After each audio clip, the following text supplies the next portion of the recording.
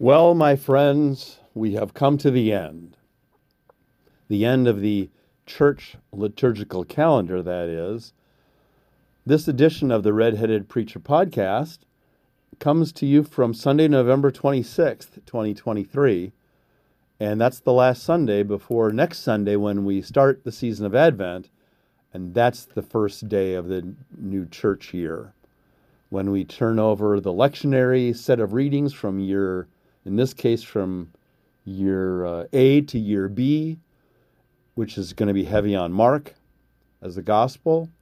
This is when, next Sunday, December 3rd, will be, as I said, the first Sunday of Advent, and that's when the church liturgical year begins.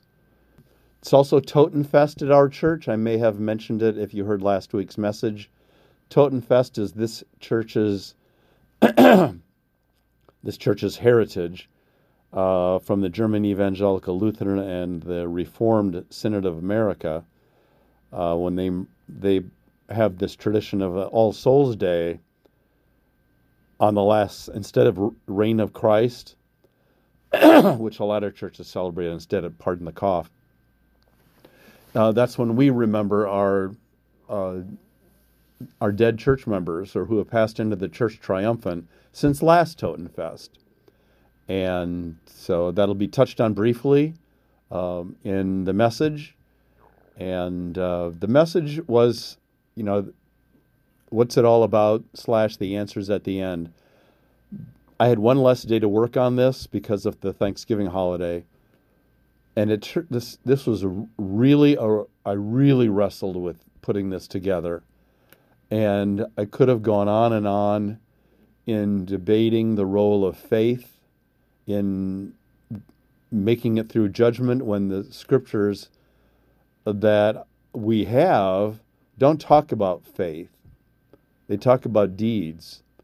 And yes, you can say that faith is presumed, and it may be. I'm not going to say it isn't, but it's not presented as presumed. Maybe more so in the book of Revelation reading than it is, because the New Jerusalem, that's symbolic for the church, the community of God's people in Christ. Anyway, I could have done a whole other level of this sermon lifting up this and how there are other verses, at least in Matthew, that refer not to those who believe, but those who do the right thing. John is more of a gospel that emphasizes the faith very much. John, that's John's thing, in the epistles as well, but so are deeds. And like I said, at the judgment scene at the end of chapter 20, it's all about their deeds that were written in the books. So I'm going to touch on that, but I'm not, like I said, that whole subject could be either another 3 pages of a sermon or another sermon, which I'm not going to do.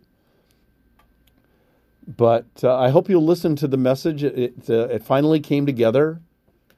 Taking a walk with my wife, walking around Roger's school and talking it out, letting her listen and give me some feedback, I think helped me to find the way that I brought this together, at least in a phrase that I repeat.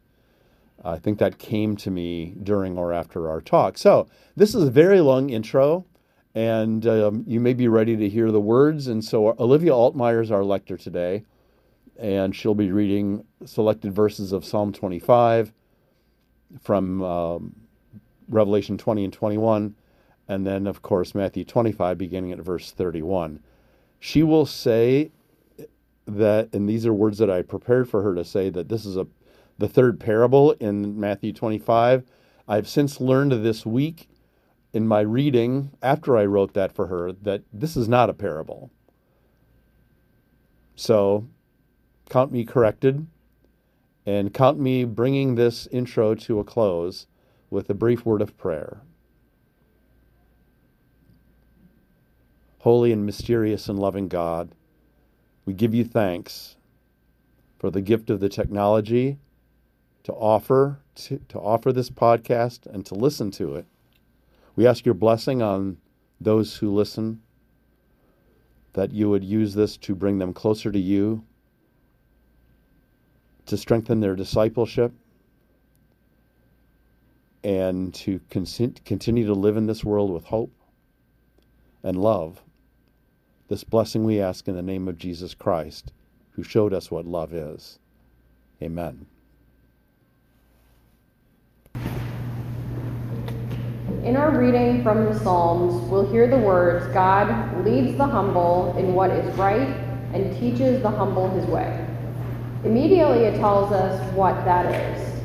All the paths of the Lord are steadfast love and faithfulness. Here we have the chance to hear God lead us in what is right as we hear the scriptures out loud this morning.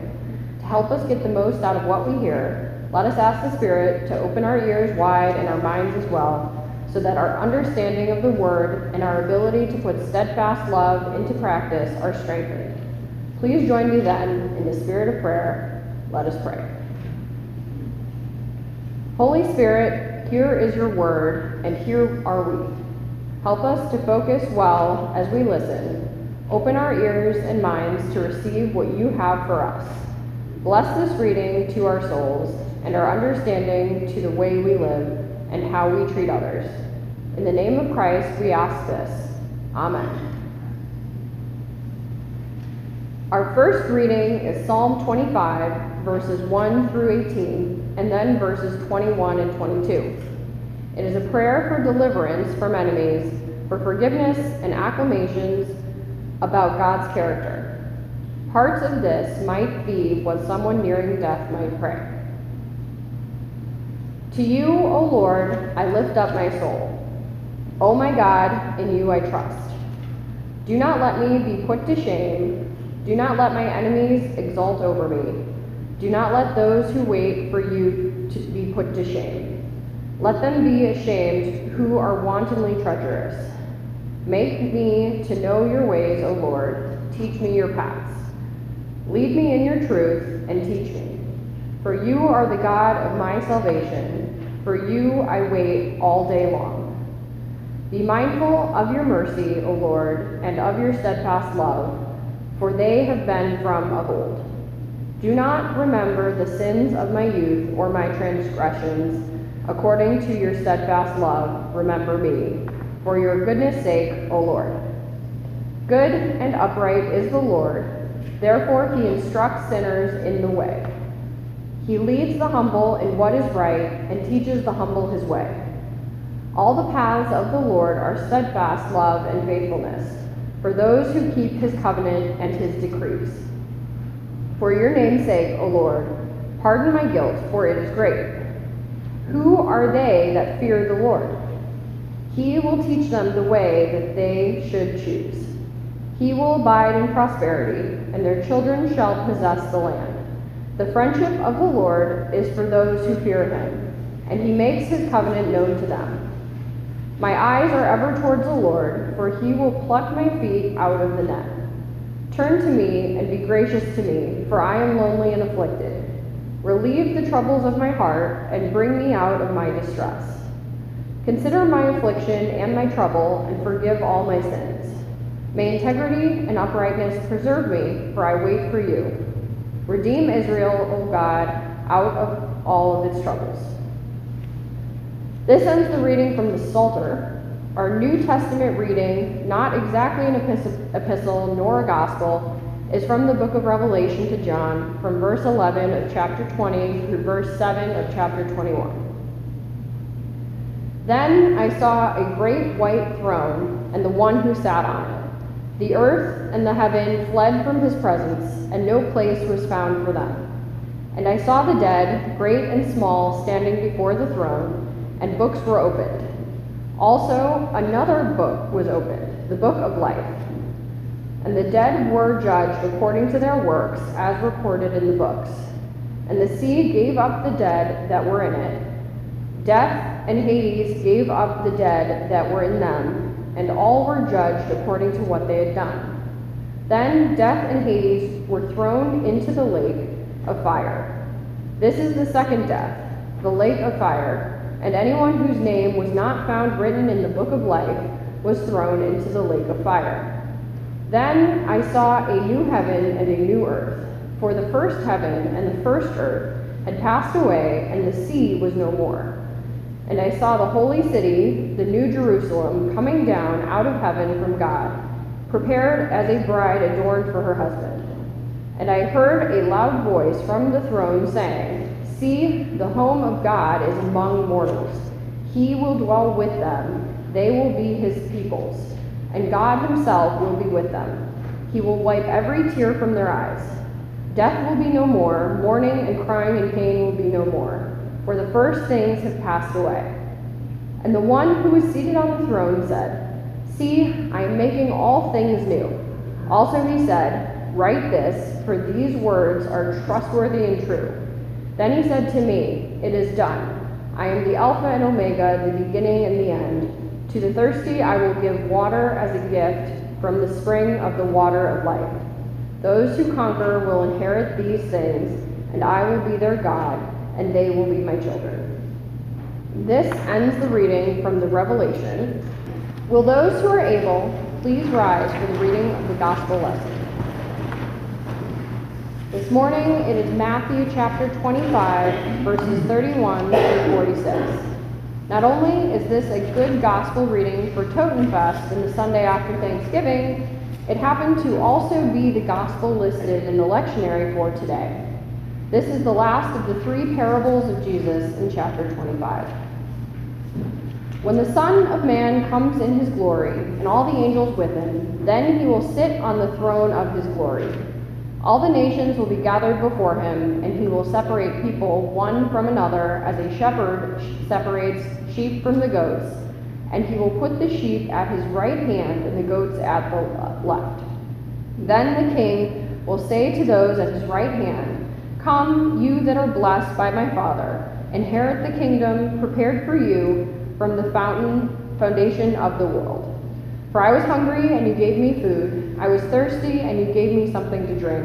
I was a stranger, and you welcomed me. I was naked, and you gave me clothing. I was sick, and you took care of me. I was in prison, and you visited me." Then the righteous will answer him, "Lord, when was it that we saw you hungry and gave you food, or thirsty and gave you something to drink? And when was it that we saw you a stranger and welcomed you, or naked and gave you clothing? And when was it that we saw you sick or in prison and visited you?" And the king will answer them, "Truly I tell you, just as you did it to one of the least of these who are members of my family, you did it to me." Then he will say to those at his left hand, "You that are accursed, depart from me into the eternal fire prepared for the devil and his angels. For I was hungry, and you gave me no food. I was thirsty, and you gave me nothing to drink. I was a stranger, and you did not welcome me, naked, and you did not give me clothing, sick and in prison, and you did not visit me." Then they will also answer, "Lord, when was it that we saw you hungry or thirsty or a stranger or naked or sick in prison and did not take care of you?" Then he will answer them, "Truly I tell you, just as you did not do it to one of the least of these, you did not do it to me."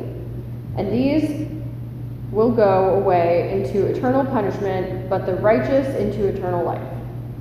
Here ends the reading from Matthew and the scriptures for this morning's service. Thanks be to God for this, God's holy word. When I was in seminary, I had a speech professor who specialized in the spoken word in worship.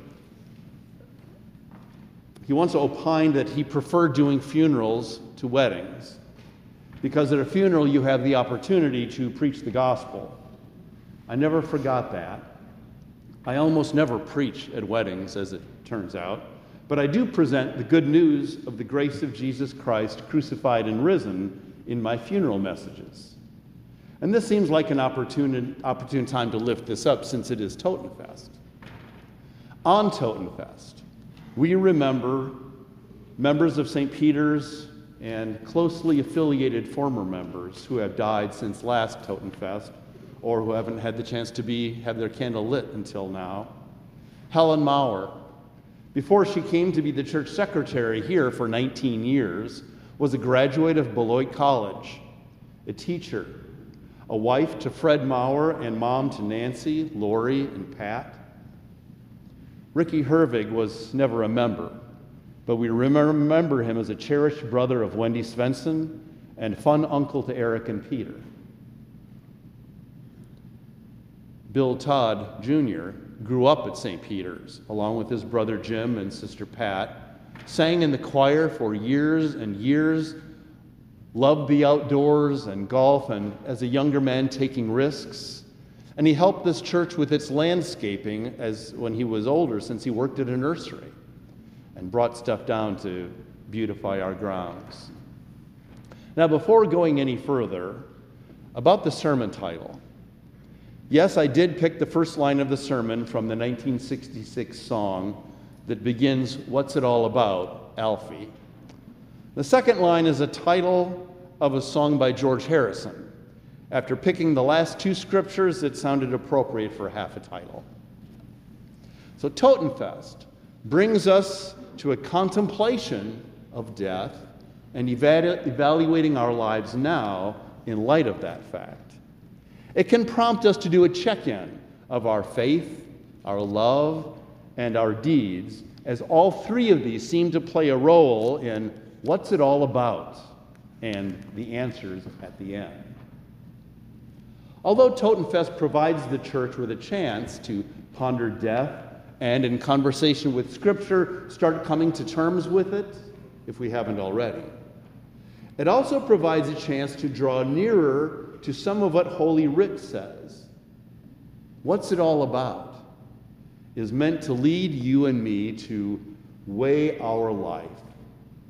If we have given deep thought to what we believe our life is for, what our purposes are, especially in God's design, and we have sought to pursue them to the best of our ability, that, I think, should prepare us a bit more for our end. It's about what we put into our dash, as Carol Iannotti might put it, because she shared that with us. What is it all about? Well, let me tell you a story. Years ago, over 10 years ago, Gina Zelenka told me of when her dear Aunt Philly, short for Philomena, was dying. She and Gina's mom were sisters, and both were instrumental in raising Gina and her sisters. When Philly was quite near death, she was in anguish. She asked Gina face to face, "What's it all for? What's it all about, Gina?" Gina gathered her thoughts for a moment, and then she replied, "It's about love and helping people through this life." What's it all for? What's it all about? Showing and sharing love and helping people through this life. Wouldn't you say that's a good, perhaps great answer? Let alone that the first song in the sermon title itself points to love. Burke Bacharach wrote, "As sure as I believe there's a heaven above, Alfie, I know there's something much more, something even non-believers can believe in. I believe in love, Alfie. Without true love, we just exist." Now, we know there's a lot of Bible backing up the idea that love is what is central. When Jesus was asked, "What's the greatest commandment?" did he answer with one of the big 10? No. He asked the questioner, "Well, how do you read?" And in one gospel, the person got it right.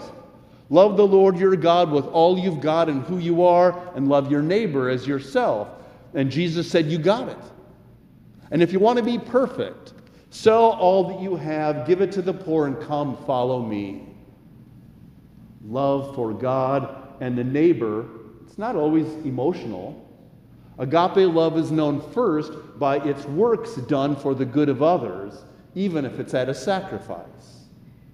Yes, Jesus, like the core of the Torah, is about love for God and others. I'm fond of the Facebook meme that says that Jesus said people would know we are his disciples by, and then there's a checklist of things like, it's a multiple choice, like having correct doctrine, going to church every week, and so on. And they all have a line through them. Nope, nope, nope. The last possible answer is by the love you have for one another. And it is not scratched off. That's from John 13. People will know you are my disciples by the love you have for one another. Mutual love is our calling card. Love through service, like Jesus washing the disciples' feet and then going on to die for us. That love is our calling card. Love through service. Jesus even taught us to love those who use us and are our enemies. We're taught to pray for our enemies, to forgive, even as he forgave the Roman soldiers who nailed him to his cross. Love is what it's all about. And we reflect that, we demonstrate it, we live it out in all sorts of ways. We receive God's great love for us, and we reflect it, we demonstrate it, and live that out in all kinds of ways too. I've preached a lot of sermons lifting up some of those ways, like advocating for justice, for voting rights, for the creation's health, sharing your faith at the right times, service work, generosity, being merciful, treating people right, being patient, and other ways. This is a verse we didn't hear today. Love bears all things, believes all things, hopes all things, endures all things. Paul told the Corinthians, love never ends. Now, faith, hope, and love abide means they remain. But the greatest of these is love. When the church celebrates Christmas in a month, we'll be celebrating many things, but these many things are grounded in the self-giving love of God for the world. Love is even what it's all about for the God who reveals himself to us in Jesus Christ, given as we then mark his birth. Now, you and I all have our various callings, our various gifts and abilities and different circumstances of life. And as we heard last week of our Spirit-given gifts, to each is given the manifestation of the Spirit. To each is given the manifestation of the Spirit for the common good. Love works itself out often in community, as challenging as that can be. But we need each other. In church covenants, we belong to each other even when we disagree on some non-basic tenets. We're in a covenant of faith, but also of love. Together, within a church and churches together, can join other communities in doing deeds of love, which are very, very important in the eyes of Jesus. What's it all about? The answer is at the end. When the Son of Man comes in his glory and all the angels with him, then he will sit on the throne of his glory. All the nations, will be gathered before him, and he will separate people one from another as a shepherd separates the sheep from the goats, and he will put the sheep at his right hand and the goats at the left. And then the king will say, now when the Son of Man comes in his glory, he'll sit on the throne. Now the Son of Man is the king. Then the king will say to those at his right hand, come, you that are blessed by my Father, inherit the kingdom that is prepared for you from the foundation of the world. For I was hungry, and you gave me food. I was thirsty, and you gave me something to drink. I was a stranger, and you welcomed me. I was naked, and you gave me clothing. I was sick, and you took care of me. I was in prison, and you visited me. Then the righteous will answer him, Lord, when was it that we saw you hungry and gave you food, or thirsty and gave you something to drink? And when was it that we saw you a stranger and welcomed you, or naked and gave you clothing? And when was it that we saw you sick or in prison and visited you? And the king will answer them, truly I tell you, just as you did it to one of the least of these, who are members of my family, you did it to me. The king responds to love shown to those whom others would just as soon ignore zone out of existence, wash their hands of, or otherwise abandon. That's where he is. He responds to love shown to those whom others would just as soon forget. That's where he is. Those who minister to them, there are those who inherit the kingdom. Frederick Bruner says that the phrase, "the kingdom prepared for you from the foundation of the world," means that the kingdom of God is the goal of history. The kingdom prepared from the foundation of the world means it's been waiting. It's been waiting for those persons. Things have been set up. They've been waiting for the end. The kingdom is therefore that goal of history. Reach the goal, that's the end. Or is that all to the end? The answer is at the end. The Revelation has its own judgment scene. "And I saw the dead, great and small, standing before the throne, and books were opened, and also another book was opened, the book of life. And the dead were judged according to their works, as recorded in the books. The new Jerusalem comes down from God with a new heavens and a new earth. Then Revelation 21 finds a voice from the throne saying, 'See, the home of God is among mortals. God will dwell with them. They will be his peoples, and God himself will be with them. He will wipe every tear away from their eyes. Death will be no more. Mourning and crying and pain will be no more, for the first things passed away.' And the one who was seated on the throne said, 'See, I am making all things new.' Also he said, 'Write this, for these words are trustworthy and true.' And then he said to me, 'It is done. I am the Alpha and the Omega, the beginning and the end.'" The kingdom is the goal, the end, and the answer at the end is also God. I am the Alpha and the Omega. God, fully Emmanuel, God with us, intimately wiping the tears away from our eyes. At the end is also love. The love of God for us. The answer at the end here is joy and eternity in the presence of this warm, merciful, caring God and those whom Jesus has brought in. The answer at the end is love, but it is also joy, community, and celebration. So it occurs to me that insofar as agape love, grace, is what it's all about, and the answer at the end is also agape love, what it's all about is the answer at the end. Love. Good, loving deeds to the most vulnerable, following the great commandments and the example of Jesus in our 21st century applications. What it's all about is the answer at the end. Deeds of love, and in our case, prompted by faith, powered by the Spirit. But only deeds are mentioned in our passages. So I tried to emphasize it just a little bit in rereading them.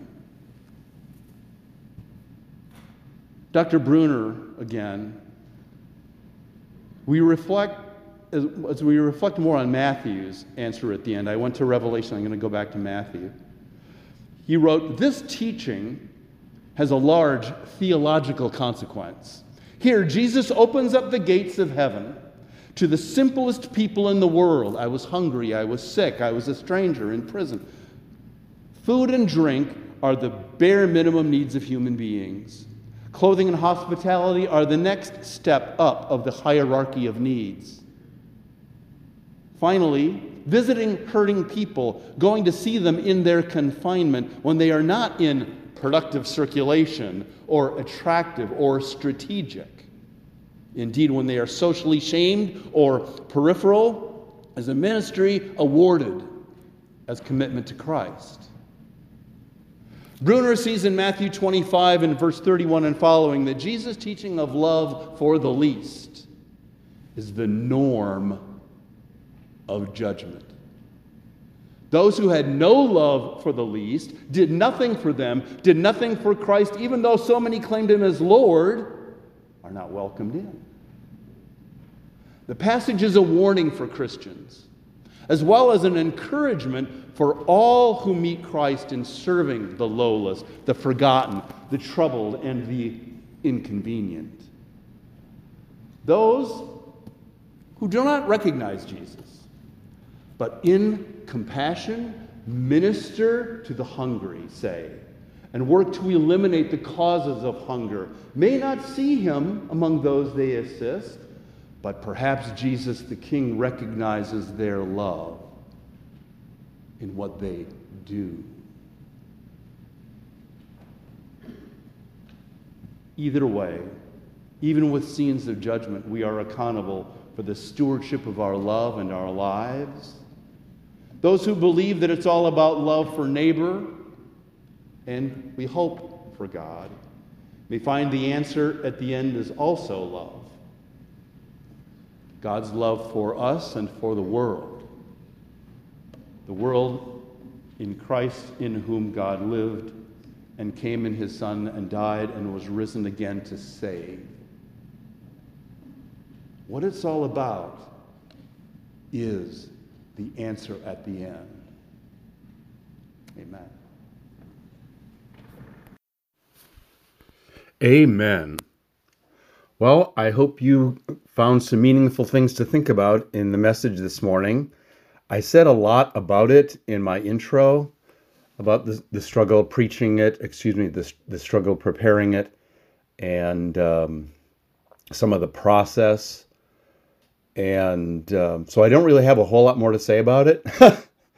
I think I said that if I really wanted to expound on the subjects, I could have preached another sermon or two, because I'm aware of some of its places where I could have filled things in more that people in the pews may have been thinking of, or people at the other end of their hearing listening device, radio, or whatever you listen to your podcast through, might be a phone or an MP3 player, I don't know. But, we cannot cover the waterfront in a single sermon, and maybe another time, because next Sunday I'm returning to the lectionary instead of subjects that I am choosing, or I should say scriptures that I'm choosing. And so I don't know when I'll have a chance to return to the topics, including death itself, that I really didn't talk about like I thought I would when I began the sermon. So, again, my thanks for your listening, and I hope that you'll tune us in again for the next edition, which will be for Sunday, December 3rd, the first Sunday of Advent. Thanks again, and may God bless you, and may God bless your week. Amen. Like what you've heard? Hit subscribe to follow and get updates on our newest additions to the Red-Headed Preacher. We'd love it if you'd give us a 5-star rating and review wherever you listen to podcasts.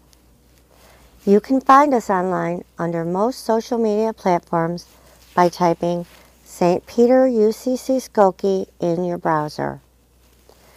Donations are much needed and very welcomed.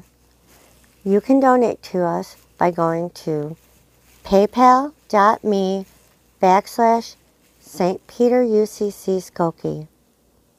This information and more can also be found in the show notes wherever you listen to our podcast. Thank you so much